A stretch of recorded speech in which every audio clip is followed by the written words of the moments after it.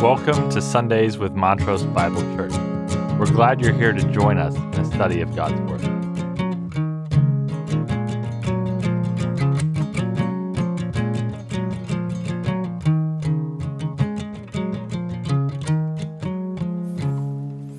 Good morning, everyone.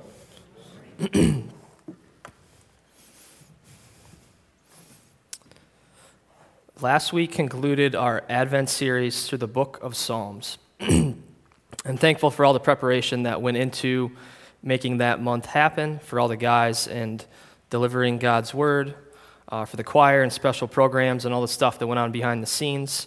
There's a lot to make that happen, so thank you all.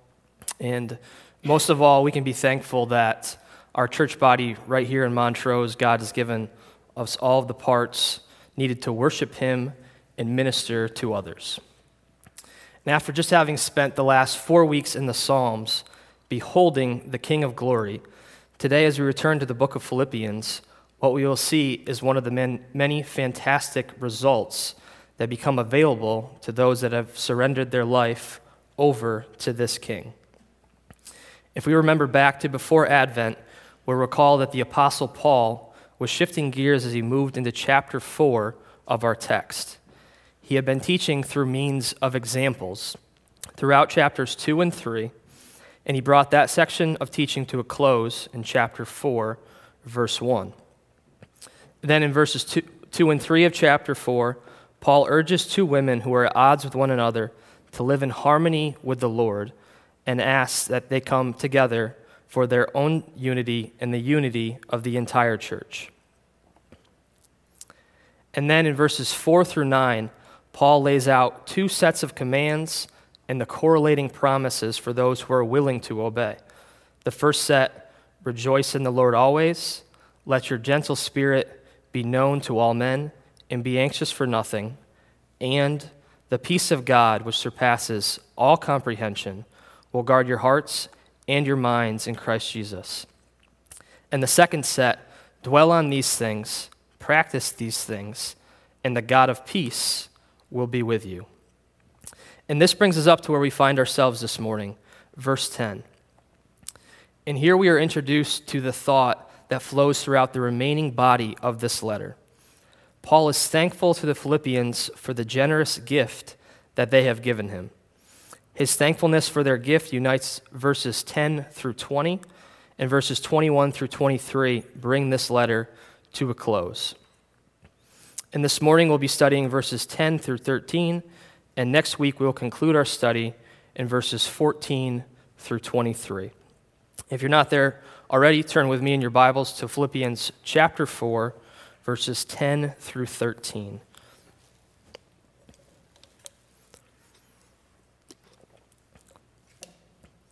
Philippians 4, 10 through 13. But I rejoice in the Lord greatly that now at last you have revived your concern for me. Indeed, you were concerned before, but you lacked opportunity. Not that I speak from want, for I have learned to be content in whatever circumstances I am.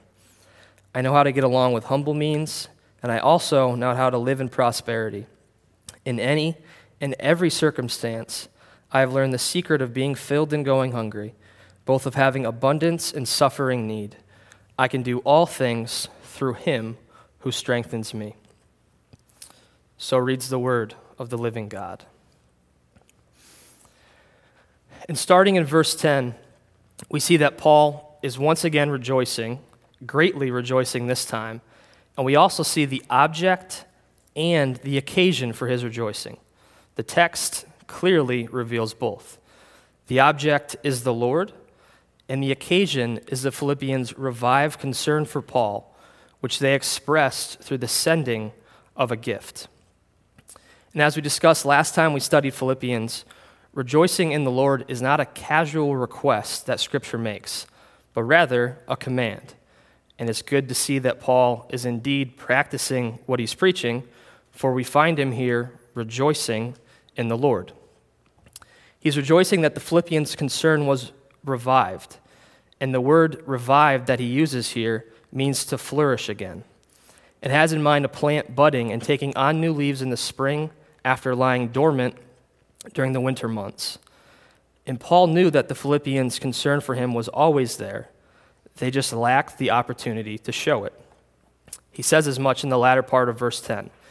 Indeed, you were concerned before, but you lacked opportunity. And this statement is the first of two clarifying comments that Paul makes in regards to his rejoicing in the Lord over the Philippians' gift. And this first one he adds in to make sure that his thankfulness to the Philippians doesn't come across as offensive or backhanded, which is easily understandable if we just read the first part of the verse without the latter. But I rejoice in the Lord greatly that now at last you have revived your concern for me, period. If that's what that verse said, it's not that difficult to imagine yourself in the Philippian shoes reading this letter and being slightly hurt by that comment. Thank you guys for finally getting with the program and sending me another gift. It's been years since I received the last one. I almost concluded that you no longer cared. So thanks for doing what you should have been doing all along. That could have been how their minds took it. But that's not what Paul is after at all. He knows his friends well, and he knows their concern was always there. He assures them that he knows the lapse between gifts was not from a lack of caring, but from a lack of opportunity. It was always there, but this new season of his imprisonment has allowed their leaves of generosity to bloom again and show forth their true beauty. And this leads us up to verse 11, which is the beginning of Paul's second clarifying comment. Just as Paul did not want his friends to misunderstand his gratitude as a backhanded thanks, neither does he want them to misunderstand the reason why he is thankful or rejoicing. Verses 11 through 13. Not that I speak from want, for I have learned to be content in whatever circumstance I am. I know how to get along with humble means, and I also know how to live in prosperity. In any and every circumstance, I have learned the secret of being filled and going hungry, both of having abundance and suffering need. I can do all things through Christ who strengthens me. And the second clarifier is that he is not speaking from want or because he is in need.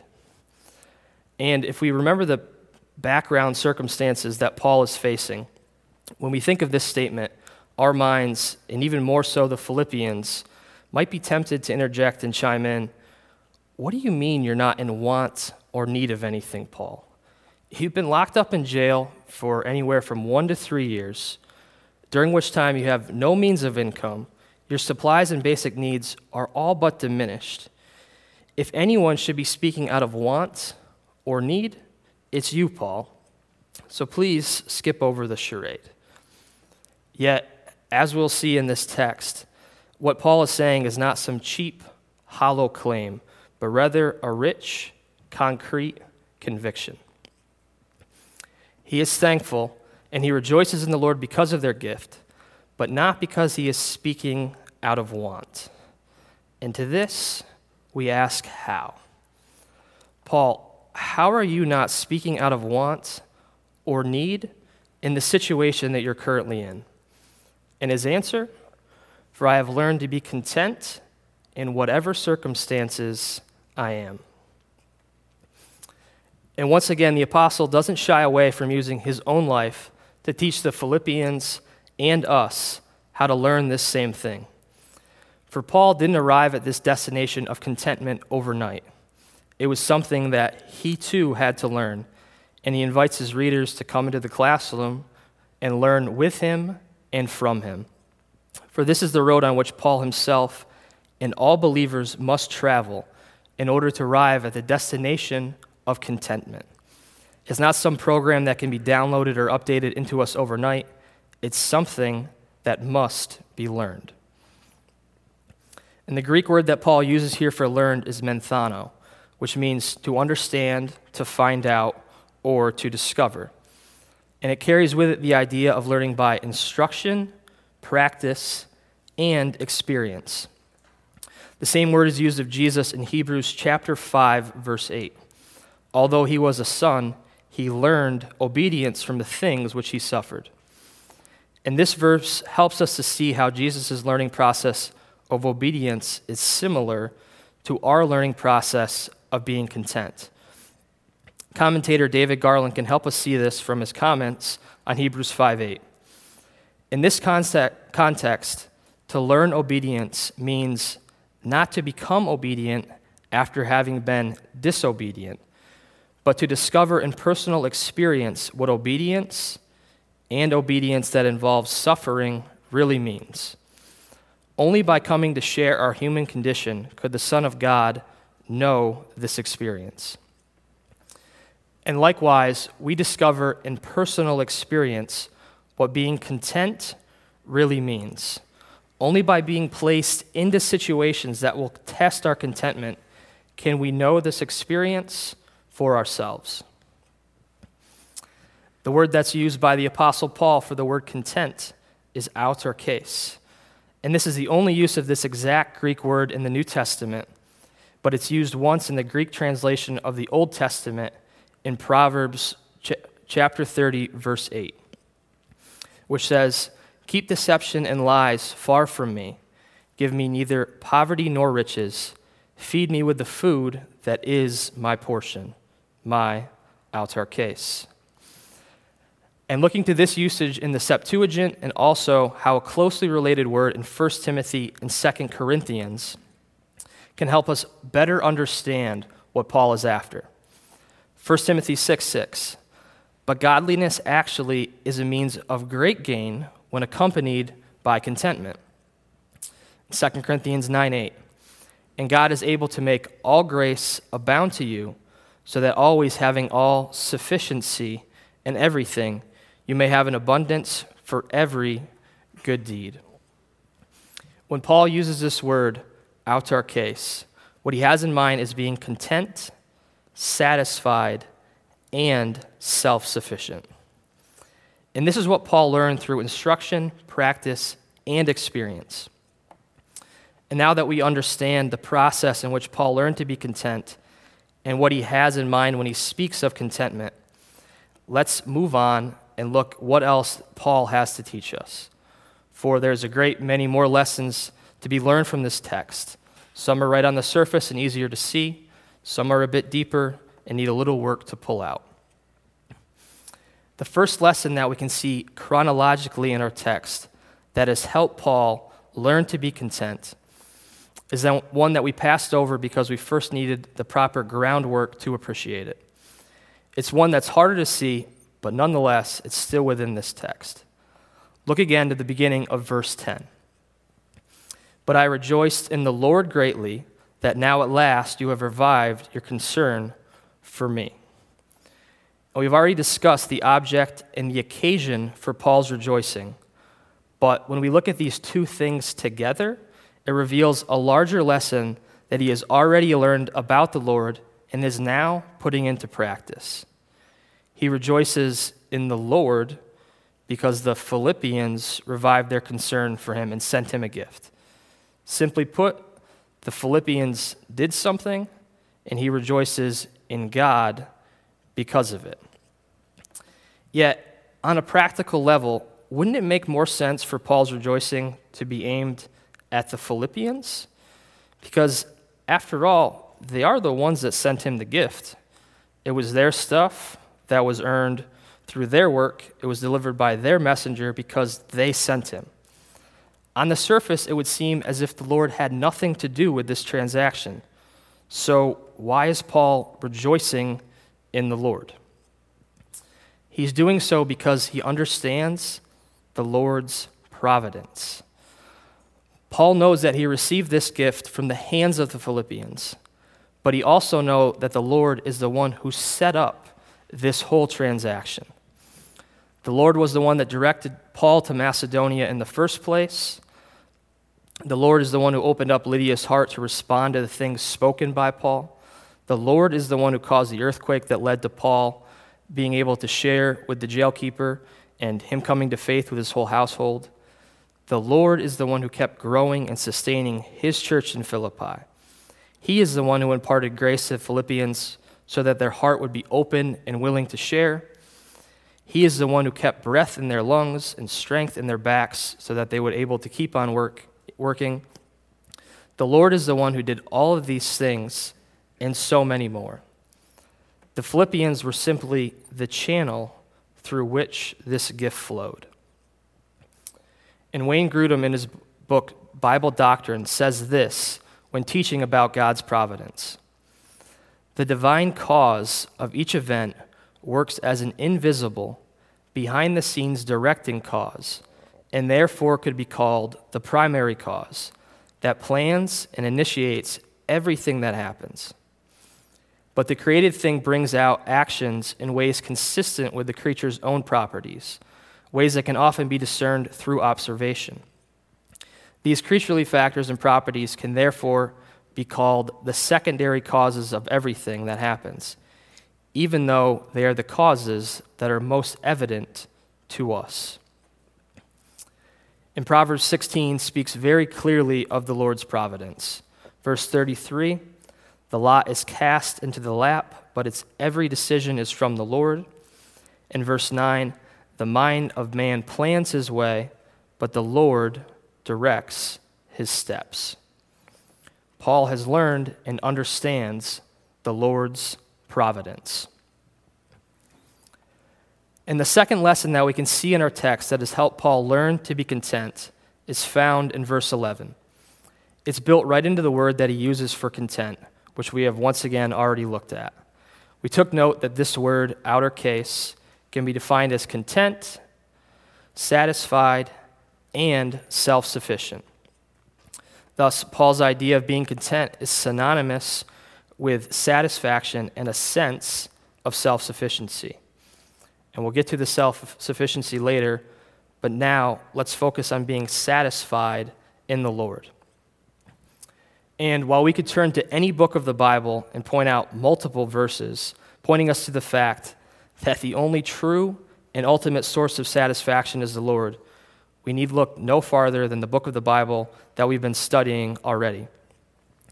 Just a few verses back, Paul was talking about running his race. We saw that he was pressing on toward the goal for the prize of the upward call of God in Christ Jesus. His goal was to make it all the way to the finish line where he would receive his prize in full. And what was the prize that he had in mind? What was it that kept him running towards that finish line? It was the thought of finally making it to the end and receiving his prize, Jesus Christ, in full.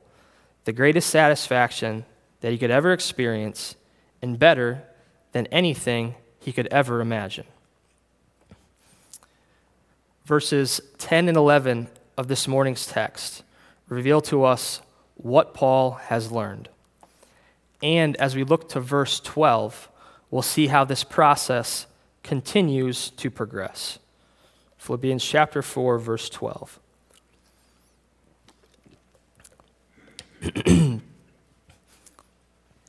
I know how to get along with humble means, and I also know how to live in prosperity. In any and every circumstance, I have learned the secret of being filled and going hungry, both of having abundance and suffering need.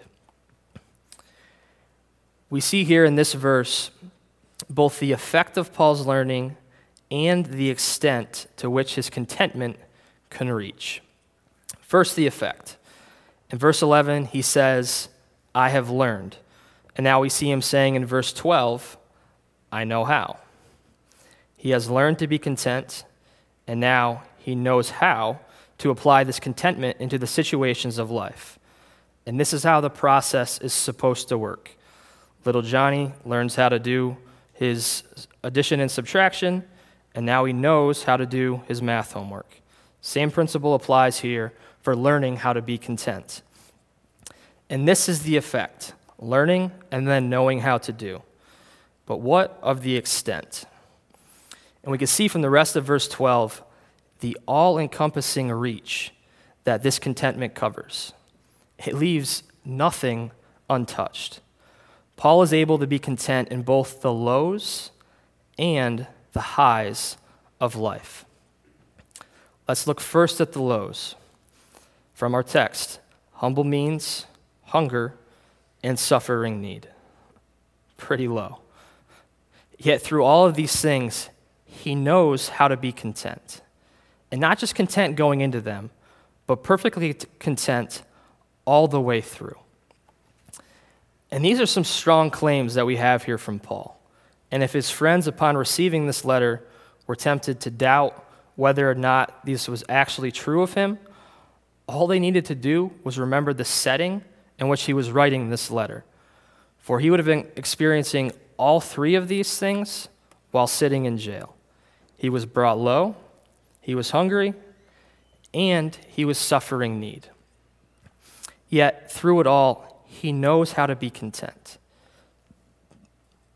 And not just on the first day either. As the days continued to pass by, his contentment didn't expire or pack up its bags and leave him alone. It stayed the course. And during low and difficult times, this is where the real test lies. And not just for Paul, but for us as well. For what happens when mild discomfort gives way to moderate or severe discomfort? What happens when days turn into weeks, weeks to months, and months turn into years? Will your resolve hold? Will you remain content all the way through? Or will you begin to fumble and waver? Will you fully trust that God is in control, or will you begin to doubt and question him? Where are you at, Lord? Why is this happening to me? When is this going to end? Lord, how am I supposed to be content in this situation? And it's during these difficult times that we are tempted to doubt in God. We are tempted to forget his providence. We forget that he is sovereign over all things. And whatever it is that we're going through, it's not just by chance. It's not because of bad luck or because you drew the short straw or because God has forgotten about you. He is in control, and he's always been in control. The situation has not caught him by surprise, and he's not trying to figure out how to fix it on the fly. He is sovereign, and he is in control. Ephesians 1:11 reminds us that he works all things after the counsel of his will. And this is true, and it's always been true. But we must not lose sight of this when difficult times come our way. We must focus on him and his providence and learn to be content in whatever situation he puts us in. Paul has learned and knows how to do so. And if we're willing to follow the teaching of Scripture, we can learn to do the same.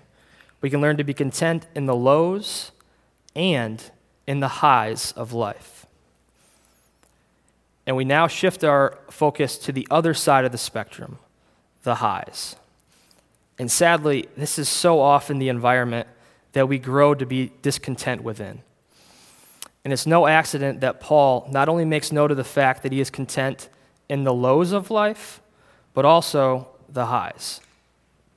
In regards to this, Matthew Henry says, "It is a special act of grace to accommodate ourselves to every condition of life and carry an equal temper of mind through all the varieties of our state.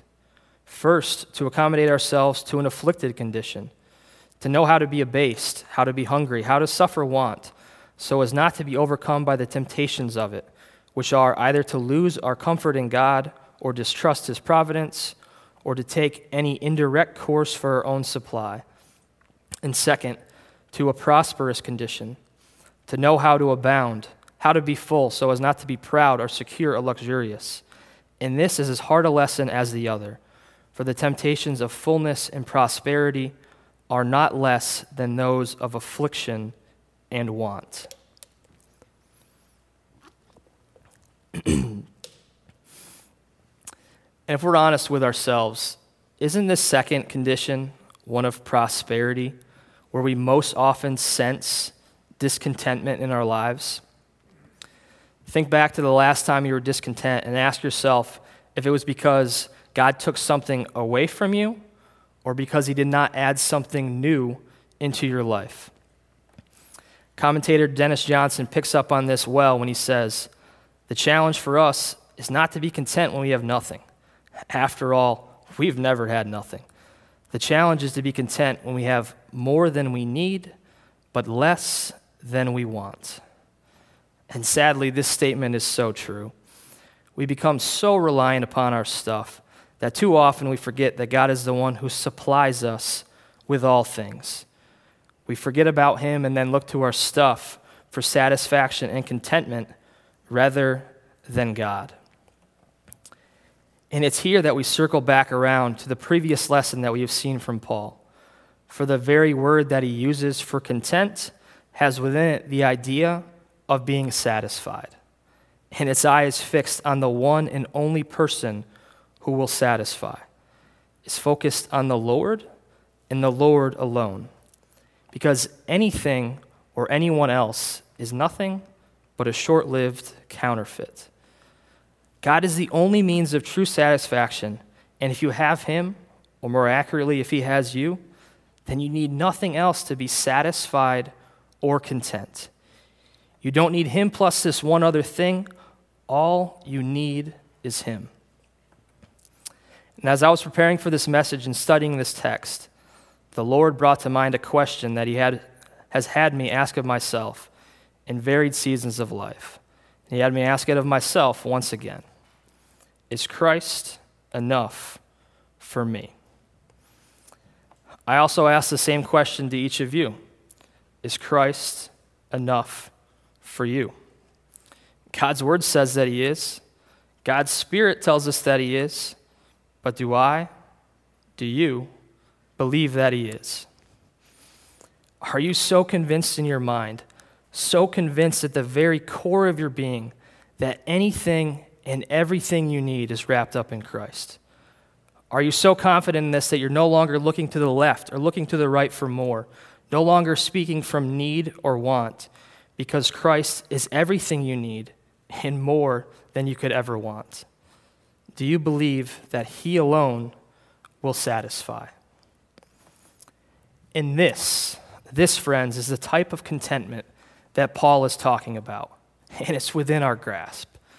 Paul learned how to possess it, and he is passing along what he learned. And the sequence that we have seen up to this point in our text is that Paul learned how to be content, and after he learned this, he now knows how to get along in the ups and the downs of life. But there's still one piece missing from our puzzle. The learning and the knowing won't do a lot of good without the doing. Thankfully, Paul doesn't leave us hanging here. In fact, he lets us in on the secret that he has learned. Verse 12b. In any and every circumstance, I have learned the secret of being filled and going hungry, both of having abundance and suffering need.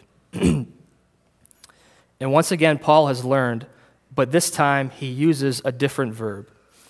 And this verb carries with it the idea of learning a secret or being initiated into the mysteries of something. And fortunately for us, Paul apparently isn't very good at keeping secrets because he spills the beans in his next breath.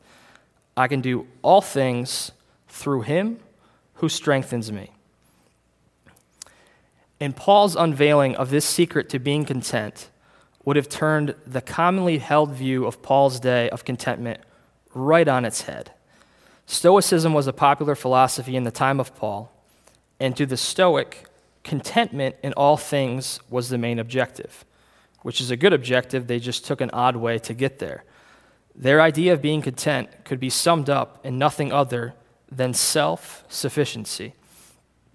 And the leading voice behind this movement at the time was a man named Seneca, who was often cited saying, "The happy man is content with his present lot, no matter what it is, and is reconciled to his circumstances. The happy man is he who allows reason to fix the value of every condition of existence." For the Stoic, they believed that the key to contentment was to become emotionally self-sufficient by insulating oneself from the variables of pain and pleasure. But in order to fully arrive there, they attempted to reach a level of detachment that would make them impervious to the slings and arrows of worldly misfortune. This was their idea of how to be content, and the common idea in the day of Paul: to become self-sufficient by their own reasoning and detachment so that nothing could ever hurt them.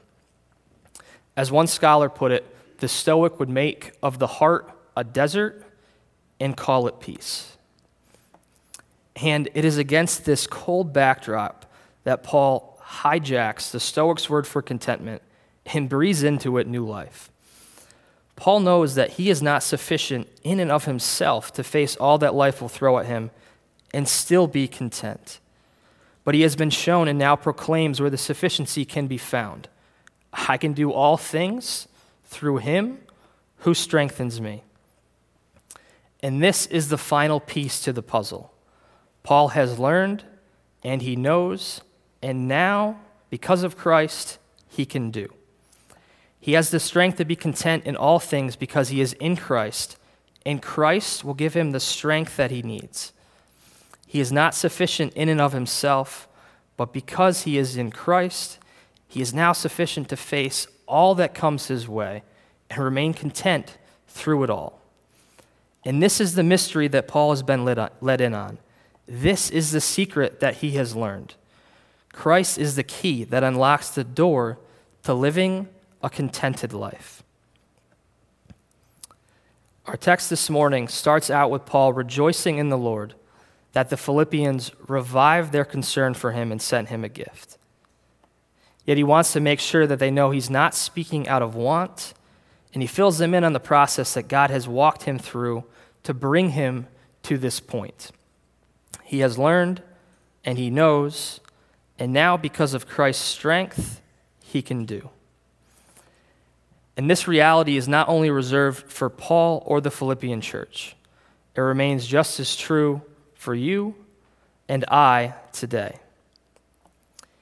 If Christ is in you, then you have the strength to be content no matter what circumstances you find yourself in. Whether it be humble means or prosperity, being filled or going hungry, having abundance or suffering need, God has shown us right here how to be content in whatever circumstances we find ourselves in. And as we come to a close, in just a few minutes, each of us will step outside these doors and back into life with all that it brings. As we do so, may each of us commit ourselves to obeying the word of God that we've heard this morning, learning the process, and relying on Christ's strength. And when you find yourself in the next high or low that life brings your way, join with Paul in saying, "Not that I speak from want, for I have learned to be content in whatever circumstances I am." Let's pray. Heavenly Father, we come to you now and just thank you once again for your word, for the richness of it and the depth and the power it has to speak into our lives and just change us and grow us closer to you. And Lord, as we saw this morning how to learning how to be content, and the secret that Paul unveils, may each of us just consider and think on these words, Lord, because contentment is something that I dare say each of us needs more of in our lives. That when low times come, Lord, when we're faced with difficult situations, that we wouldn't toss back and forth in the waves, but we would remain steady and be content through it all. That when life is going Lord, that we would just look to be content and satisfied in you and not looking to anything or anyone else for contentment but you alone. We thank you for who you are. Thank you for teaching us these things. Pray this in Jesus' name. Amen.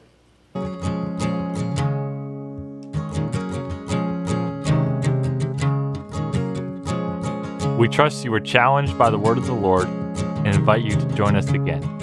If you'd like to learn more about our ministry in Montrose, come worship with us at 9:30 every Sunday along Lake Avenue.